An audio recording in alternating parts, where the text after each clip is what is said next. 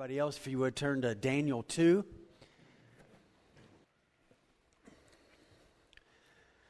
Good morning. This is a better view than I had last week from my hospital bed staring at the new Kroger over there. So I like to see this a little bit better. So appreciate your prayers very much. I go to see my doctor tomorrow, primary care, and then the way they will figure out probably sometime between 4 to 6 weeks I'll have surgery. But if you would continue to pray, it's a miracle. I think a testimony of prayer that I'm here this morning, and so very grateful to be here. Y'all ready to study His Word? God has. I wanted to share this last week, but I was delayed, and so God has a specific word for us this morning that I think will be really good.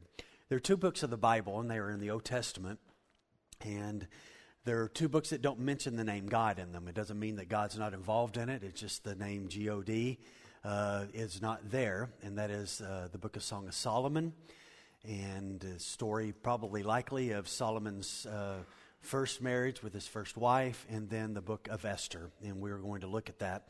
And again, just because God's name is not mentioned doesn't mean that God's not active and God is not doing something, because we will see today that God is going to show Himself in many mighty ways in the life of Esther. I want to put today's text in the right context so that you and I can understand historically what is happening and taking place. And so, if you'll remember, Israel became a divided kingdom. There was a northern kingdom and a southern kingdom. The Assyrians came in and took the 10 tribes, which were the northern kingdom, and kind of took them away, and they were scattered, and they were gone. And the remaining, what was left, was Judah, which was the southern kingdom. And because of the rebellion of Israel and Judah, God had spoken to Judah and said, listen, I'm going to send you away for 70 years, and you're going to be in exile. And so the context of our story is kind of at the end of that exile, and some of the Jews are coming back. But at the beginning of that, King Nebuchadnezzar, who's the king of Babylon, who had come into Jerusalem and laid siege upon the city, took about 18 months to 2 years, and they finally captured the city. And then they took a lot of those Jews with them to Babylon. And then over time, as kingdoms go, it takes about 200 years ago or so, but that was not the case with Babylon. It was kind of toward the end of Babylon's great reign.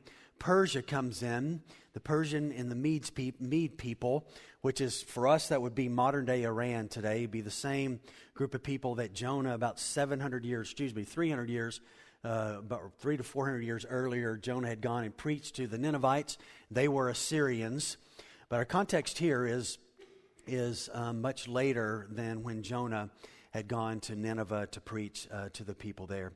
So look with me in Daniel chapter 2, and I think you'll find this. Does anybody like history this morning? We're going to do a little history in the beginning, so we can kind of see when we get to Esther, how does all this fit into? And one of the great things I love about God's Word, and I love about archaeology today and science today, is that there are better tools today in regard to archaeology and science, and they are discovering more and more things of the ancient world and finding out that what the Bible has to say about those things is actually true. And it's just really giving much more credibility to the reality of the Scripture, stuff that we know, but secular minds like to protest against that and fight against it. So, Carl, go ahead and put that slide up there. I want to show you a slide here. Nebuchadnezzar has a dream, and Daniel is there, and it's in Babylon, and Nebuchadnezzar brings all of his wise people there and dream interpreters, and nobody can understand the dream, and he's got a vision of this statue. And we'll read the text here in a moment, but the vision is that God was communicating to Nebuchadnezzar, here is what I am doing with the governments of the world, and here's what I'm doing with my people. And the statue represented the powers of government in that part of the world that were coming to be. And so in the statue, there was a head of gold, which represented the kingdom of Babylon. The next, it was chest and arms of silver, which is, in our context today, we're going to look at in the text, the Medes and the Persians. Next was the belly and the thighs of bronze, which became ancient Greece. And then the legs of iron, which became the ancient kingdom of Rome. And then there were feet of clay and iron, which were a number of different kingdoms moving forward in the future, kind of put together. And then there was a last one that we'll read today, that there was a rock that had been hewn, but not with human hands. It was something that God had done, and that rock would destroy all of these other kingdoms. And so, if you would, look with me, Daniel. I need to get there. Daniel chapter 2. And follow along with me, and we will be in verse 31. Daniel 2:31. So Daniel is interpreting the dream of Nebuchadnezzar, and he said, "You saw, O king, behold, a great image, and this image, mighty and of exceeding brightness, stood before you. And its appearance was frightening. The head of this image was of fine gold, its chest and arms of silver, its middle and thighs of bronze, its legs of iron, its feet partly of iron and partly of clay. And as you looked, a stone was cut out by no human hand. And it struck the image on its feet of iron and clay and broke them to pieces. And then the iron and the clay and the bronze and the silver and all the gold and all together, all the pieces became like chaff of the summer threshing floors. And the wind carried them away, so that you could not a trace of them could be found. But the stone that struck the image became a great mountain and filled the whole earth." And then Daniel says, this was the dream. Now, king, I'm going to tell you its interpretation. "You, O king, the king of kings, to whom the God of heaven has given you the kingdom, the power, and the might, and the glory, and to whose hand he has given, wherever they dwell, that the children of man, the beasts of the field, and the birds of the heavens, making you ruler of them all, you are the head of gold." Now watch this, because this has everything to do with what we're going to talk about today. Daniel is telling him, listen, God has risen you up to be the head of gold. God has done this. This is not a work that you've done, Nebuchadnezzar. This is not inherent of your own power. God has done this. 39, "Another kingdom inferior to you shall arise after you, and yet a third kingdom of bronze, which shall rule over the earth. And there shall be a fourth kingdom, strong as iron, because iron breaks to pieces and shatters all things. And like that iron that crushes, it shall break and crush all these. And as you saw the feet and the toes, partly of potter's clay and partly of iron, it shall be a divided kingdom, but some of the firmness of iron shall be in it, just as you saw iron mixed with a soft clay. And as the toes of the feet were partly iron and partly clay, so the kingdom shall be partly strong and partly brittle. As you saw the iron mixed with soft clay, so they will mix with one another in marriage, but they will not hold together, just as iron does not mix with clay. And in the days of those kings, the God of heaven will set up a kingdom that shall never be destroyed, nor shall the kingdom be left to another people. And it shall break in pieces all these kingdoms and bring them to an end, and it shall stand forever. Just as you saw a stone was cut from a mountain by no human hand, that it broke in pieces the iron, the bronze, the clay, the silver, and the gold. A great God has made known to the king what shall be after this. The dream is certain, and its interpretation is sure." So as we come to the text, you can go ahead and turn to the book of Esther now to be ready. So as we come to this text today, in the historical aspect connected to Nebuchadnezzar's dream, we are dealing with the Medes and the Persians. So Babylon had come to this great rise. The Persians as well had done so, particularly under King Cyrus. King Cyrus came in, captured Babylon. They got a lot of the Jews and they took them back to Persia. And under Cyrus's reign in Persia, he begins to allow the Jews to go back to their land, and as they go back in three waves. First wave with Zerubbabel, next wave with Ezra the priest, and Zerubbabel goes back and they begin to rebuild the temple. Ezra goes back and there's a restoration and connected with the law, and then we know that Nehemiah comes back, and Nehemiah rebuilds the walls around the city of Jerusalem.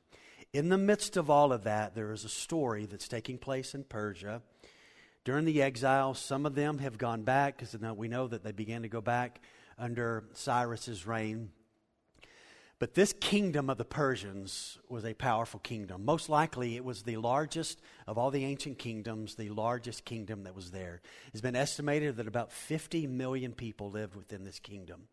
All the way from northern Africa and Libya, all the way up to Pakistan. The kingdom of Persia ruled and reigned over that land. They had gone into some parts of Europe as well, and we will see in just a moment that they were going down into southern Europe, into Greece, to take over and try and take over the place there. So the Greeks came to, the Persians came to power, and it lasted about 200 years. And I think this is interesting to note if you're a student of history. Most nations come to power and they begin to crumble at about the 200-year mark. And they crumble at the 200-year mark not because of some outside enemy. Where do they begin to crumble? From within. They begin to fall apart morally, and every one of those, from Babylon to Persia to the Greeks to the Romans, the ultimate enemy was not an outside enemy. The ultimate enemy was the sin in man's hearts that began to crumble the foundation of society, which is the family and morality and godliness, and that began to happen with them as well. In 490 BC, King Darius, who was a son of King Cyrus, there had been a couple other kings before he came to power for just a brief time, but Darius wanted Greece, and he wanted Greece to be brought into the kingdom. And so in 490 BC, he begins the march on Athens. And as he gets to Athens, there is a battle that takes place, and he has some defeats that are there and that happen and take place, and he is pushed back, and he has to go back to Persia. Well, this has greatly wounded his ego. And he gets back to Persia, and Darius thinks to himself, and just by way of reminder, if you're wondering who Darius is the king that put Daniel in the lion's den in Daniel chapter 6. So we're talking about real historical kings with real biblical emphasis, real things that happen. And so Darius gets back to Persia, and he thinks to himself, I want Greece. His pride has been wounded, and so he takes 4 years of military planning, and they're going to go back to Greece, and he's going to conquer. But in the midst of that, a revolt happens in Egypt, and so he kind of has to turn his attention to Egypt to kind of deal with that. Once that kind of gets settled, his attention is back to Greece, and he's got his army together, he's on his way to Greece, and Darius dies. Well, Darius has a son. His Greek name, if you remember history, is Xerxes. His Hebrew name is Ahasuerus. This king, Xerxes Ahasuerus, becomes the husband of Esther. Well, he's not quite as passionate about Greece like his father because his pride has not been wounded, and he has to deal with what's happening and taking place in Egypt, and so he spends about 4 years dealing with that. But then it comes time, and he thinks, okay, it's now time to deal with Greece, and we want to bring them into the kingdom. And so he takes 250,000 soldiers with him, and they are in southern Turkey, just about to march into northern Greece, and they begin the process of doing that. History records for us a number of military campaigns that happened at this particular point in time, but that 5-year delay of Persia having to go back, and before they came with Darius's death and Xerxes planning and dealing with Egypt, allowed Greece to kind of rebuild itself and to be ready and prepared for things. And so some of the most famous battles that took place under Xerxes' reign was the Battle of Thermopylae, which is, if you'll remember, with the 300 Spartans. It was also connected to Marathon before that, where the guy ran the 26 miles to get word out. These people are coming. There was also the Battle of Salamis, where most of the Persian army, or navy, was obliterated. And so his great heart to bring Greece into the kingdom of Persia was defeated, and he was pushed back into Greece. And the reason I wanted to, back into Persia. And the reason I wanted to tell you this was simply this, is that history, do not be afraid of history and do not be afraid of the Scripture. The Bible has been proven for hundreds and thousands of years now, not hundreds of thousands of years, but the Bible has been proven for hundreds of years and into thousands of years, and it's continually doing so, that it is true. And so we will see today this story of Esther and Ahasuerus, and he's back in Persia, and we're going to take a look at what's happening and taking place with that. So look with me in Esther chapter 1. Are y'all ready? We got a lot of reading to do, so we're going to zip through this. I had to learn a little bit from the first service, and so y'all are the benefits of the time frame from the first service. Oh, well, actually, we don't have a third service, so we're not in a rush, are we? Some people get hungry, Brad. Yeah, so. All right. Let's look. Esther 1, let's read 1 through 4. Now the days of Ahasuerus, the Ahasuerus who reigned from India to Ethiopia, over 127 provinces. And in those days when King Ahasuerus sat on his royal throne in Susa, the citadel, in the 3rd year of his reign, he gave a feast for all of his officials and servants. And the army of Persia and Media and the nobles and the governors of the provinces were before him. And here's his purpose. While he showed the riches of his royal glory and the splendor and pomp of his greatness for many days, 180 days. And when these days were completed, the king gave for all the people present in Susa, the citadel, both great and small, a feast lasting for 7 days. So you got 187 days of partying. And they were white cotton curtains, verse 6 says, and violet hangings fastened with cords of fine linen, and purple to silver rods, and marble pillars, and also couches of gold. Couches of gold. I mean, just listen to the lavishness and ridiculousness, and silver on mosaic pavement of porphyry, marble and mother of pearl and precious stones, and drinks were served in golden vessels, vessels of different kinds, and royal wine was lavished according to the bounty of the king, and drinking was according to this edict. There is no compulsion, in other words, no restrictions, for the king had given orders to all of his staff in the palace that each man could do as he desired. And Queen Vashti also gave a feast for the women in the palace that belonged to King Ahasuerus. Now, I just want to take a moment, and I want to deal with one point that I think is really important. Because I think sometimes we as believers here in the West, we really wrestle with this, and sometimes we can lose some perspective on this. And it's simply this. I want to remind us, time is in God's hands. It's not in a government's hands. It's not in any kind of man's authority. It's not based in man's laws. Time rests in God's hands. And so God, in this vision to Nebuchadnezzar, was allowing these kingdoms to rise up. And God has always done this. As a matter of fact, the Scripture affirms this in several places. God is the one who raises up kings and takes down kings. The psalmist says, runs his fingers like a stream into the heart of a king and turns the heart of the king whichever way God wants to do so. And so all of this has been done in the sovereign wisdom and providential plan of God. That there are kingdoms that rise up, and God has allowed them to rise up, and there are kingdoms that fall, and God allows them to fall. And in the midst of it all, I want to remind you and I of this. No matter who is in charge of our country, no matter who it is, God is still on His throne. And time belongs to Him. And while we may not see, what are you up to, God? Why have you allowed this? Why are these laws being passed? Why is this happening? While you and I may not be able to put those puzzle pieces together, God is. And it's on a time frame that we can't see, and it may not be even in our lifetime. And so it communicates to us, we should trust God in the midst of the reality of all of that. He is the one doing the rising. He is the one doing the tearing down, and we are to trust Him in the midst of it all.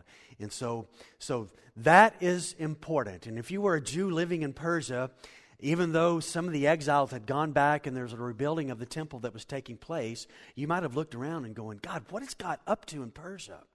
We got this crazy king who wants to take over the world. And now we've had 187 days of partying. And it's in the streets, and there's just excess of everything. And so what do believers do in a world like that? Well, here's what God does. God is always at work behind the scenes, and He is working most of the time in ordinary people, preparing the way and getting them ready, because He's going to find people who are going to say yes to Him and walk with Him and trust Him no matter what comes. And when it seems as if God is silent and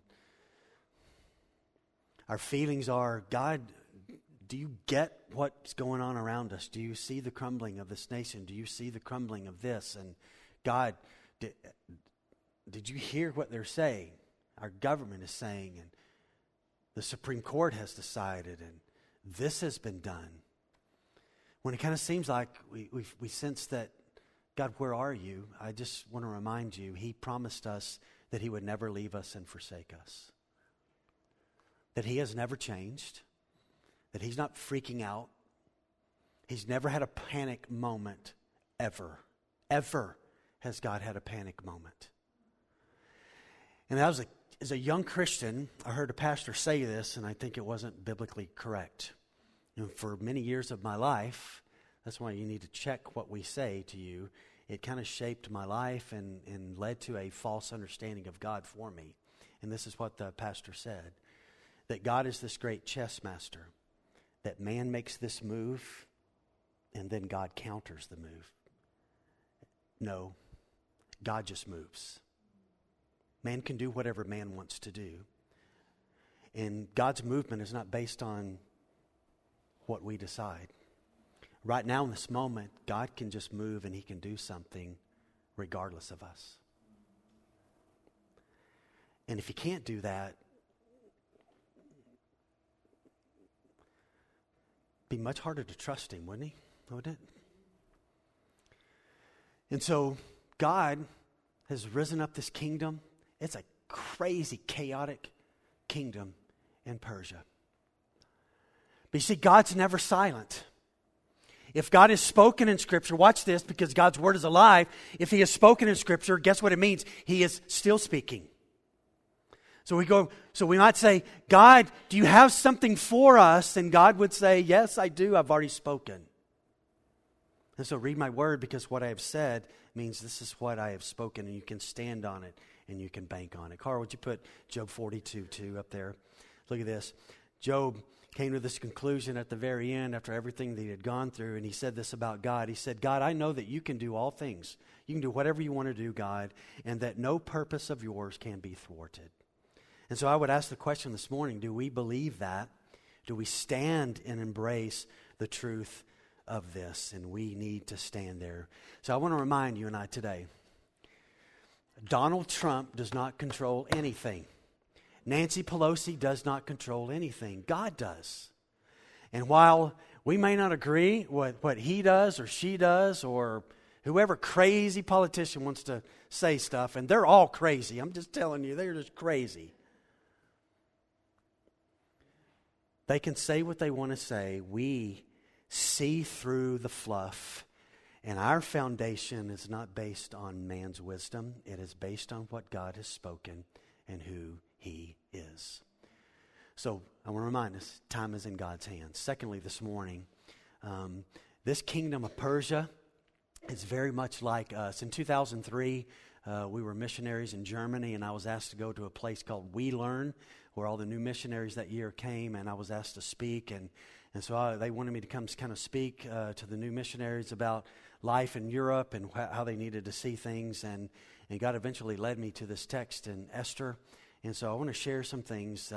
And by the way, there's nothing new under the sun. I'm about to share some things with you. And here we are thousands and thousands of years later after the Persian Empire. And America is just like Persia. So let me share something with you. Persia was a place and it was a time that was centered on the glory of man. So we just read a while ago all the way through verse 8. It was a time of partying. It was a time of lavishness. It was a time of no restraint. And so Ahasuerus throws this great party because he wants to show off the riches of his glory, and he wants to show, listen, I'm great, which is in some ways laughable. He's not earned anything that he's gotten. He's been defeated twice, big time by the Greeks. Everything that he's gotten from his father. His father had earned, and actually his grandfather, Cyrus, had earned. And so it did all come to him. He hadn't earned anything, but he thinks he's great, and he's in the capital, and he's just partying. For 180 days, he gathers all of his big officials, and they just celebrate his greatness and make a big deal about him for about 6 months. And then they want to take it to the streets, and for 7 days, this big street party happens and takes place. And so what is a believer to do when a culture and a society focuses all of its energy on the glory of man? What do? Well, we faithfully live for the glory of God. in the midst of that. We just stand in it and we embrace it. Let me give you some things about Persia that the text tells us. It was a place marked by excess of possessions and decorations. I mean, just crazy lavishness. Does anybody really need a couch of gold? And don't raise your hand this morning. We're going to come thump you on the head. Couches of gold and silver. Special goblets made for alcohol drinking. So not only was there an excess of possessions, but there was an excess of alcohol. And the royal wine just said this. They made a rule that just said this. Everybody do whatever you want to do. Drink as much as what you want to drink. All over the city. Can you imagine what that city looked like? Capital city. Everybody in the streets. Everybody in their houses. 7 days. Unhindered party. Government's doing it. People in the streets are doing it. Well, here's what happens in a land of excess is that physical, tangible things become such a focus, and there's a devaluing of human life. And so a little bit later, the king's really, really drunk, and he wants to parade his wife in. He wants to call his wife in, and he wants to show her off in front of all of his drunk buddies. So they send word to her, and she's like, I ain't going. And I don't blame her. I don't blame her one bit. She didn't want to go in that environment. She's having her own party with her own women, and they're just celebrating, and she's not going to go in. And he places a superficial value on his wife. You know, I look around our country today, and that is our country. We value people based on dress size, weight, hairstyle, whatever the case may be, and it's ridiculous. There was also this rule given of no restraint. We live in that time today as well, where just more and more people are saying this is kind of the unwritten law of the land. Hey, you can't tell me what to do. I can do whatever I want to do. You can't place those restraints on me. And so they made this rule, no restraints. No restraints. Two other things to point out about Persia that are applicable to our nation. There was this crazy, unhealthy focus on beauty in Persia. It happens with Vashti, and it's going to happen with Esther, we will see in just a moment. And I believe a culture with a lack of restraint leads to a world of extremes, where there is an overemphasis on superficial things like beauty and power and influence. And we live in a day today where there's an unending quest to keep ourselves looking and feeling younger, all the while we are aging and getting older. And basically the philosophy is age, but just don't look like you are aging. Now, I'm going to go any further than that. I think we ought to be healthy. I think all of that kind of stuff. But listen, just want to remind us, our world communicates to little girls that they got to dress a certain way, look a certain way, to have some kind of value. And they don't. They've been made in the image of God. Is there anything more awesome than that? We men have done so. We've been taught as boys to be this, say like this, talk like this. And there's just this unhealthy focus on beauty and lesser status that has nothing to do with the true value of people. And I think unrestrained freedom with no boundaries eventually leads to what happens in Persia here. Vashti says, I'm not coming. Go tell the king, go tell my husband, I'm not coming in to be paraded. And the king becomes enraged. And this anger leads to this craziness that all the men gathered around Ahasuerus that day have a panic moment. And here's what happens. Look around our country. Are we not angry? There's never been a time in the history of this nation where anger and frustration has just filled us in such a way that we just don't know what to do with it. And what happens is this uncontrolled anger that's not submitted to the glory of God leads to decisions of lunacy. And here's why. So here's what happens. Vashti says, I'm not coming. Crisis in the kingdom. Everybody in the room with Ahasuerus says, King, we got a problem.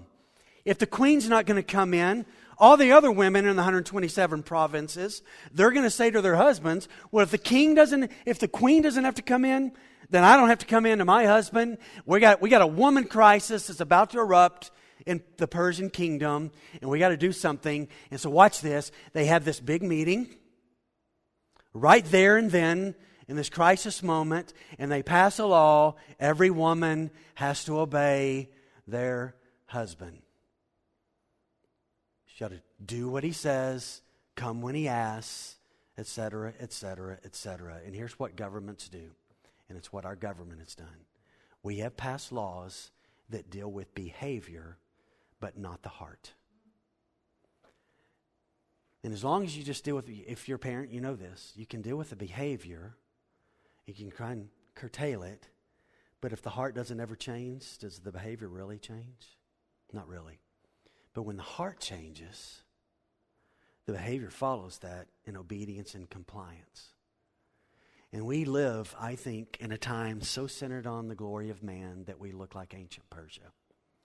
I mean, our government makes some of the most ridiculous laws. Some of the just crazy, crazy things. So time is in his hands. And God has allowed this time with Ahasuerus to be there because he's doing something behind the scenes. Go with me now, chapter 2, verse 1. So after these things, when the anger of King Ahasuerus had abated, he remembered Vashti and what she had done and what had been decreed against her. And let me just stop there just for a moment. It's not a debate in a bad way, but there's just been speculation that between the end of chapter 1 and chapter 2, verse 1, that this is potentially when Ahasuerus goes to try and conquer Greece. And so that there's a time period of a while, several years, where they march on Greece and all of these battles happen and takes place. And he comes back, and it's when he comes back that he's like, okay, I'm not married anymore. And so he starts thinking about Vashti again, and so there's a possibility that is kind of the time frame that is there, even though the text doesn't tell us that. Some things from history kind of lend itself kind of that direction, but anyway, all right, look at verse 2. So he remembers her. In verse 2, and then the king's young men who attended him said, let beautiful young virgins be sought out for the king, and let the king appoint officers in all the provinces of his kingdom to gather all the beautiful young virgins to the harem in Susa, the citadel, under the custody of Haggai, the king's eunuch who is in charge of the women, and let their cosmetics be given to them. And let the young woman who pleases the king be queen instead of Vashti, and this pleased the king, and he did so. And I just want to touch on this just for a moment, because it has so much application to our day. If he comes back from the war and things kind of settle down and he's there in the palace and he's looking around, he's going, man, I'm not married. He thinks about Vashti. And I think the indication there is he thinks positively about her. And I think he probably thought, you know what? We grossly overreacted that night. But everybody around him said, no, King, you've made the law. Instead of everybody around him saying, no, reconcile this marriage, get this right, they just said, no, you need somebody fresh. You need somebody new. Let's just move on, discard the marriage, and move on. And I think we live in that day today where there's a view of marriage of just discarding it, that it can be tossed aside for the idea of get me something new because something new will be better. And the reality is, not just in that, we know this from other areas of life, the grass is not always greener on the other side, is it? It's just not. You get there and it's just not. What we thought was bad on this side, you get over there, you're like, oh no. And so everybody around him says, no, don't do it. Don't reconcile. You need virgins. You need something fresh. And by the way, I'll just point this out. ABC did not start The Bachelor. It started in ancient Persia. And so they have the first Bachelor right here in ancient Persia with 300 young virgins, and it's devastating. It's devastating when the leaders of a nation discard marriage. And I don't know where you stand on the homosexual issue and the Supreme Court's ruling several years ago. But the devastating effect about the legalization of homosexual marriage has everything to do with biblical marriage and the destruction of that and the attack upon that. And so that is something we are to be concerned about. And so if you think, oh, that's just a long time ago, crazy ancient Persia. No, it's 2019 in February. That's where we live. That's where we live. Well, God is at work. And look at verse 5. Now there was a Jew in Susa the citadel whose name was Mordecai, the son of Jair, the son of Shimei, the son of Kish, a Benjaminite, who had been carried away from Jerusalem among the captives carried away with Jeconiah, the king of Judah, whom Nebuchadnezzar, king of Babylon, had carried away. And he was bringing up Hadassah, her name means myrtle, that is Esther, the daughter of his uncle, for she had neither father nor mother, and the young woman had a beautiful figure and was lovely to look at. And when her father and her mother died, Mordecai took her as his own daughter. So they're cousins. He's obviously older, and he brings her in and he raises her. So when the king's order and edict were proclaimed, and when many young women were gathered in Susa the citadel in the custody of Hegai, Esther was also taken in the king's palace and put in custody of Hegai, who was in charge of the women. And the young women pleased him and won his favor, and the young woman pleased him and won his favor, and he quickly provided her with cosmetics and her portion of food. And with 7 chosen young women from the king's palace, and advanced her and her young women to the best place in the harem. And Esther had not yet made known her people or kindred, for Mordecai had commanded her not to make it known. And every day Mordecai walked in front of the court of the harem to learn how Esther was and what was happening to her. Now when the time came for each woman to go into King Ahasuerus, after being 12 months, you talk about spas, this is a spa right here.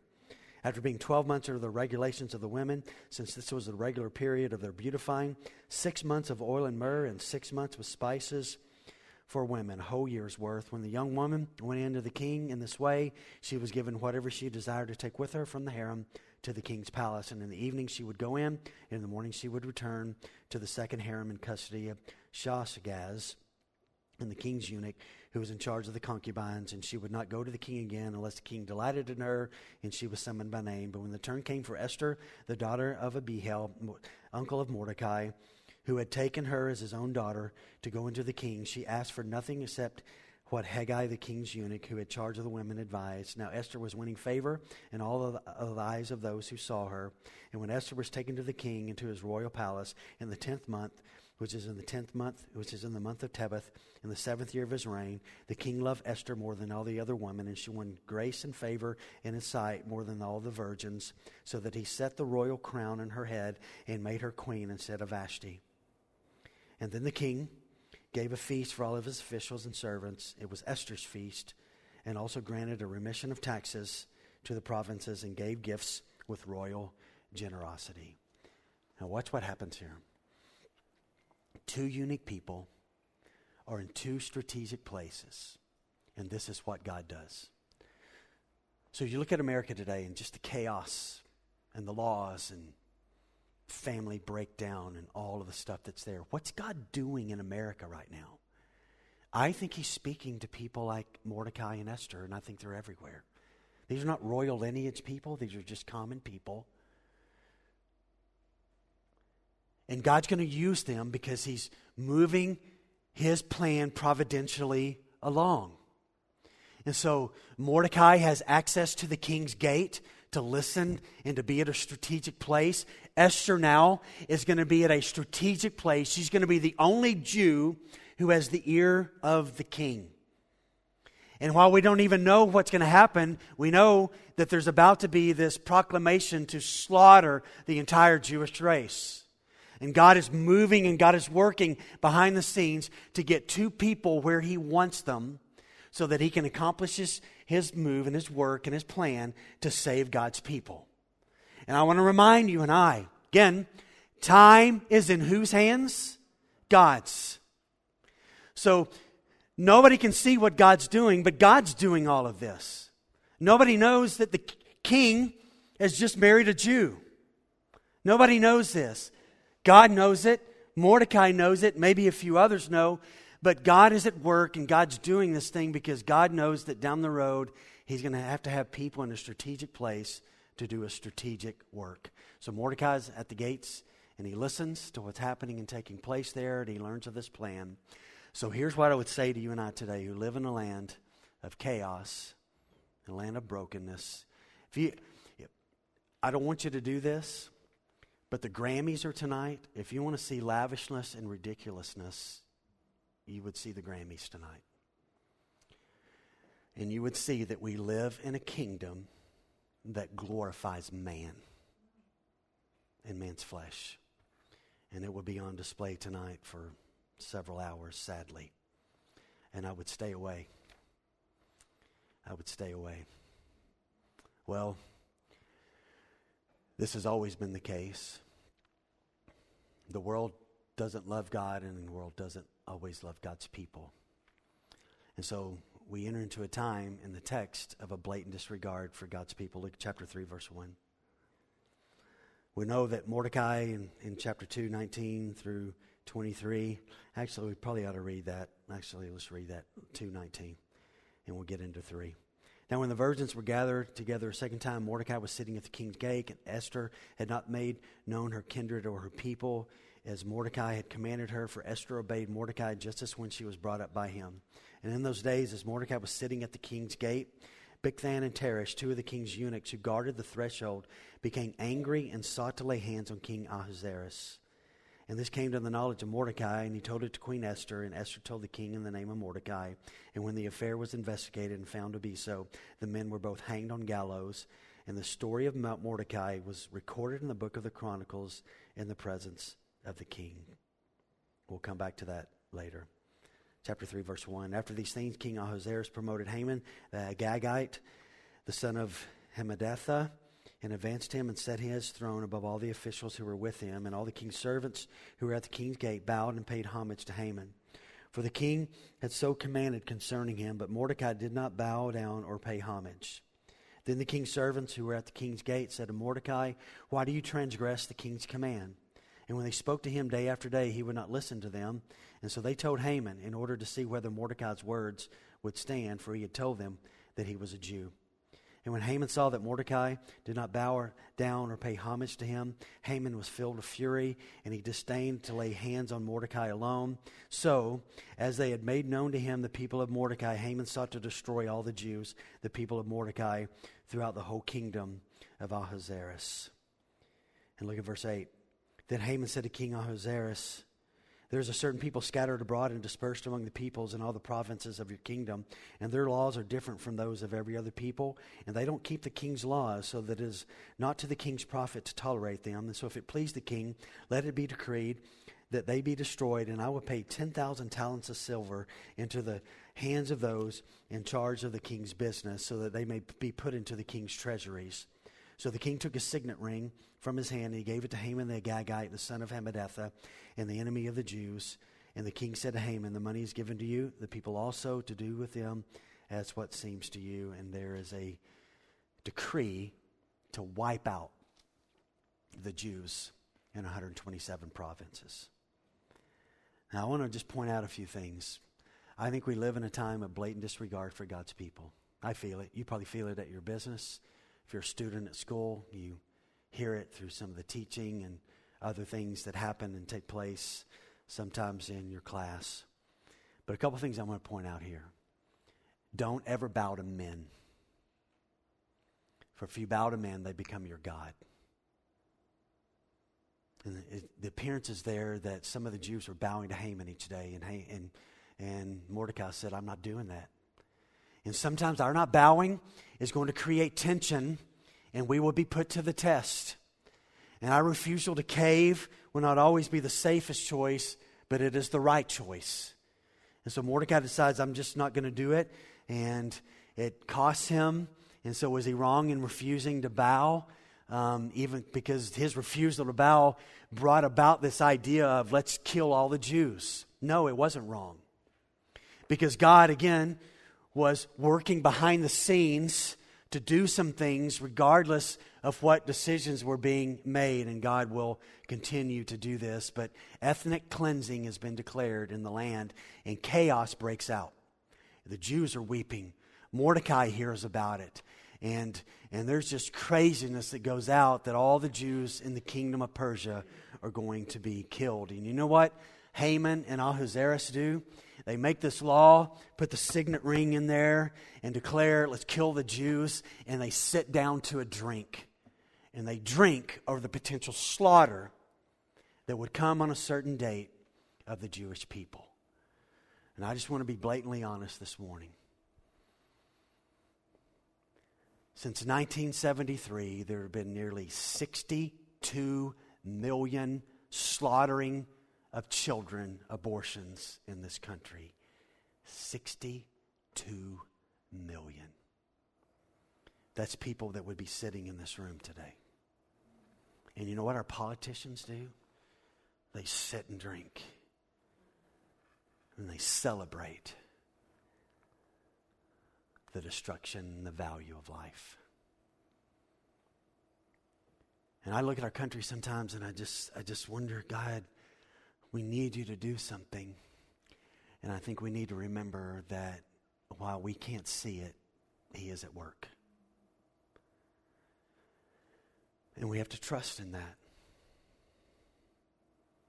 And we need to be the ones who say, I'm going to get right. Not, boy, I hope Paul Davis gets his life right.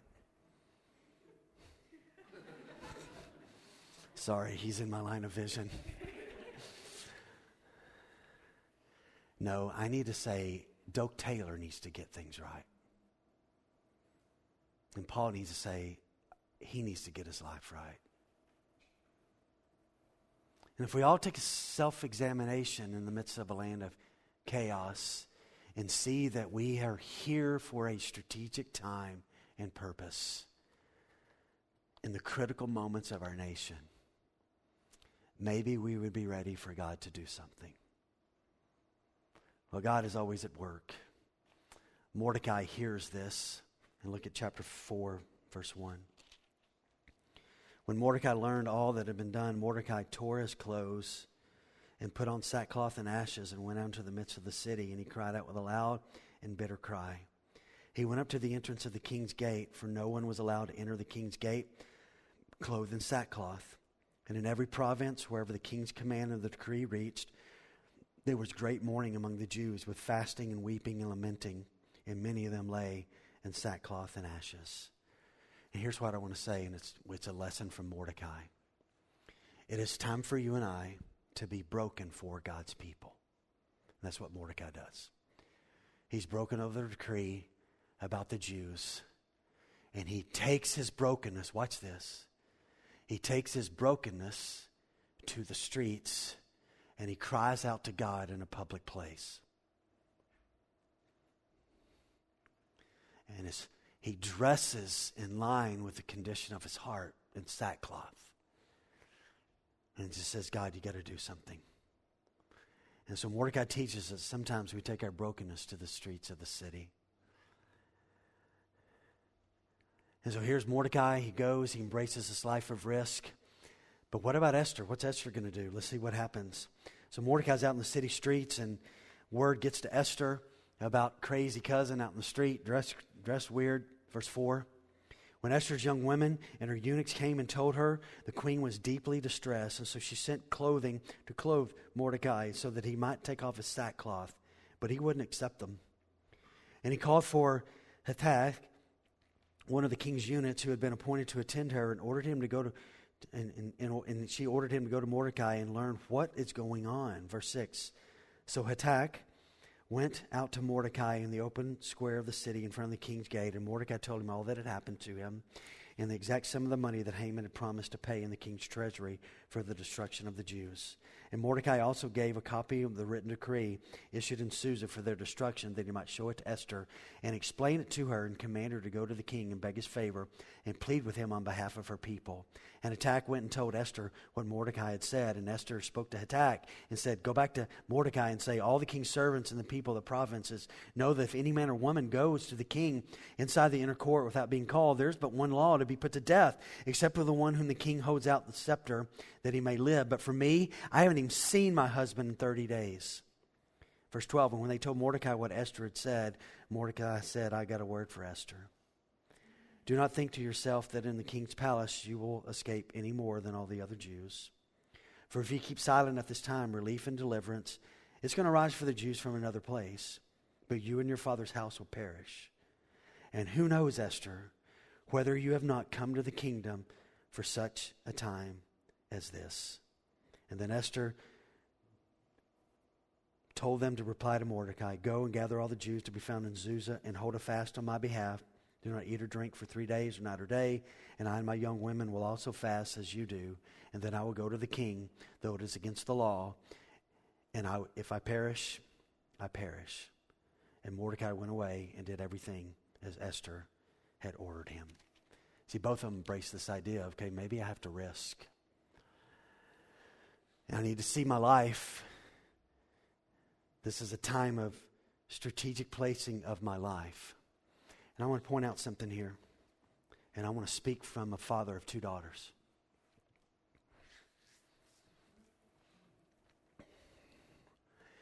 Our nation really devalues women. Just go to the magazine stores and just go to Walmart and just glance at a cover. And I look at our world and I look in this room, and there's some beautiful people in this room. I don't put myself on the list. But if you are beautiful and the world recognizes it, here's the lesson from Esther. That is not for your glory. It is to be used for God's glory. God made Esther to be beautiful, to make her stand out so that he would get her to where he wanted her to be. It was for watch this, her beauty was for a spiritual purpose. It was not for a selfish purpose. And we live in a world that so pushes the craziness of superficiality that's just not authentic. If you're beautiful, if you're handsome, great for you. Some of us can't relate. But if you are, boy, you better not ever be arrogant about that. Don't flaunt it on social media.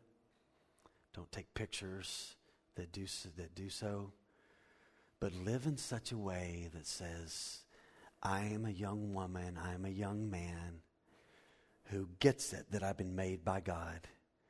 And so the way I look is because he's done this, because I haven't done it. And I want to live in such a way that it honors him. And that's just not for looks. That's, some of us have unique insight about how to run a business that other people don't have. Well, you use that the way God made you for God's glory. He has made us not for, look at me. He's made us to say, look at him, at the greatness of who he is. And so basically that's what Mordecai's telling her. Listen, you've risen up to this place because you stood out, but God was behind all of this to get you there to save his people. And so Esther says, listen, it's time for God to intervene. And so there's a fast that's called. And though God's name's not mentioned, there's not fasting in the Old Testament that doesn't include praying. So these are 3 days of, God, I've not seen my husband. You've got to open the door here. And if I perish, I perish.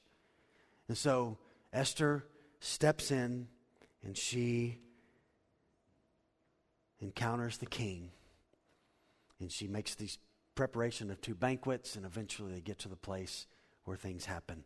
All right, look with me in chapter 6, and we're almost done. Verse 1. So chapter 5, verse 9 and following, Haman has had enough of Mordecai, and he wants to he wants to hang Mordecai on the gallows, and so he's got these big, huge gallows that are built, and he's going to hang Mordecai on the next day. And I want to show you the sovereign hand of God. I love God. I love the way God works things. Esther 6, verse 1. And on that night that Haman's building the gallows to get rid of Mordecai, the king could not sleep. Who do you think woke the king? Did he have indigestion? And he gave orders to bring the book of memorable deeds, the chronicles that were read before the king. Now this guy is smart. You ever wake up in the middle of the night and can't go back to sleep? Well, here's what Ahasuerus does. Bring some boring reading in here. And so they go and get the chronicles of the story of what happens, all the stuff that's been written is happening in the kingdom of Persia. So they go and get it. Verse 2. And it was found written. Is this a coincidence? They opened up the book, how Mordecai had told about Bigthana and Teresh, two of the king's eunuchs, who guarded the threshold and who had sought to lay hands on King Ahasuerus. And the king said, what honor or distinction has been bestowed on Mordecai for this? And the king's young men who attended him said, nothing has been done for him. And the king said, who is that in the court? Watch this. Watch how God's orchestrating things. Gallows are being built to hang Mordecai. King wakes up, he can't sleep. Hey, go get the book of the record of my kingdom. They come in, open up the book, they start reading. Guess who it's about on that page? Mordecai. Guess who now is entered in the palace? Well, the one who's building the gallows to kill Mordecai. God, watch, is orchestrating all of this stuff. And so, here we are.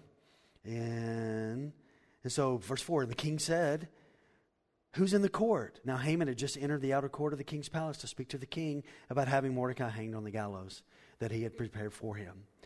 And the king's young men told him, Haman is there standing in the court. And he said, well, let him come in. So Haman came in, and the king said to him, hey, what should be done to the man whom the king delights to honor? And Haman said to himself, whom would the king like to honor more than me? I mean, I'm Haman. 7.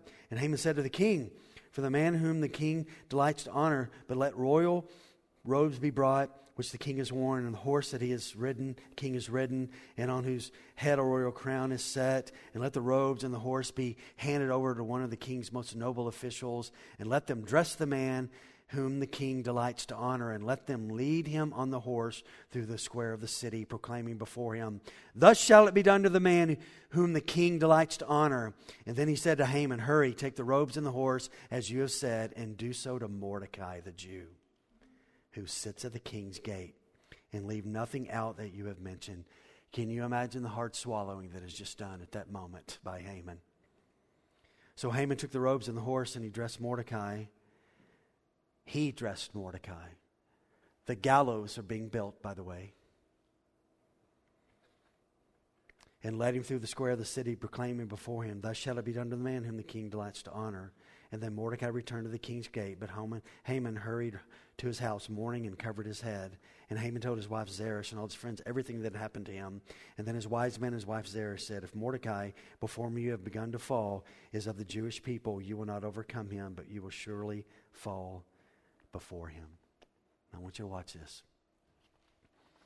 Sometimes in our lives, believers, there's delayed reward from God. Mordecai did the right thing several months ago, whenever it was, by telling of the plot to kill King Ahasuerus. Nobody blessed him there. Why? Watch this. Because God was going to bring the honor later. Sometimes in our lives, we give me the pat now. And God wants to wait. And He wants to wait, and He wants to bring that blessing at a later time. And we need to trust Him in that. We just need to be willing to be obedient and to do the right thing. And so here's one who wasn't honored, but now he did the right thing and he has been honored. And through this reality, Esther goes in and the door is opened. And Esther, excuse me, and Esther is able to speak to the king. And God does a work by saving the Jewish people. And I just wrote some things down here. And I think we are going to have to be through, Brad. I think the voice is gone. In this story, God used the rise of Persia. God used the party. God used Vashti's refusal. He used the anger of Ahasuerus. He used an unknown orphan girl raised by a cousin. He used the boys of the king. Mordecai's refusal to bow. Haman's rage at Mordecai. He used Esther's beauty. He got Mordecai to the right place to hear the plot. He had the right story written in the book of the Chronicles of the Kings. He woke the king up. The royal record was read at the right place of Mordecai. And Esther was willing to say, if I perish, I perish. And all of that just proves that God is always at work. So here's what I would say to you and I today as we're done. So we're going to go home today and whatever we do, whatever's on our plate, whatever's on the agenda. And you may be like me, excited about Disciple Now, and you end up in the hospital. And you can't come to Disciple Now, and you can't preach last Sunday, and you got surgery coming down the road, and something like that may happen to you this week. It may happen 3 months from now. It may happen a year from now. So how do we understand the unknown aspects of the pieces of our life that come into our life? Well, we don't always know immediately. And here's a reality. Sometimes I have conversations with God, and this finite mind that I have, I try to grasp the infinity of His mind, and it's just impossible. It's impossible. And so what do we have to do? We just have to say this: God, I don't understand everything that's going on, and so here's what I do. I'm just going to yield to you right now. Because time is in your hands. You're in sovereign control. And if you'll read the Old Testament and in the New Testament in church history from the 2nd century on, God has always been at work. And I'm grateful that in the chaos of our nation, He's at work. I hope you know that. He's at work. Can we see it? Yeah, in some places we can. We can see it right here in several people's lives and what God's doing. And so yeah, He's at work. But He's looking for people who are willing to say yes. But the story also tells us this: He is good. He is good. But the world rages, and God is good, accomplishing His purpose. And we can trust Him. But we've got to be the kind of trust, the people who believe that He's trustworthy and live in such a way in the midst of chaos that it's worth it to walk with Him. I wish we had time to finish the whole book. You ought to finish it this afternoon. Read it during the Grammys tonight. Finish Esther. All right, let's pray.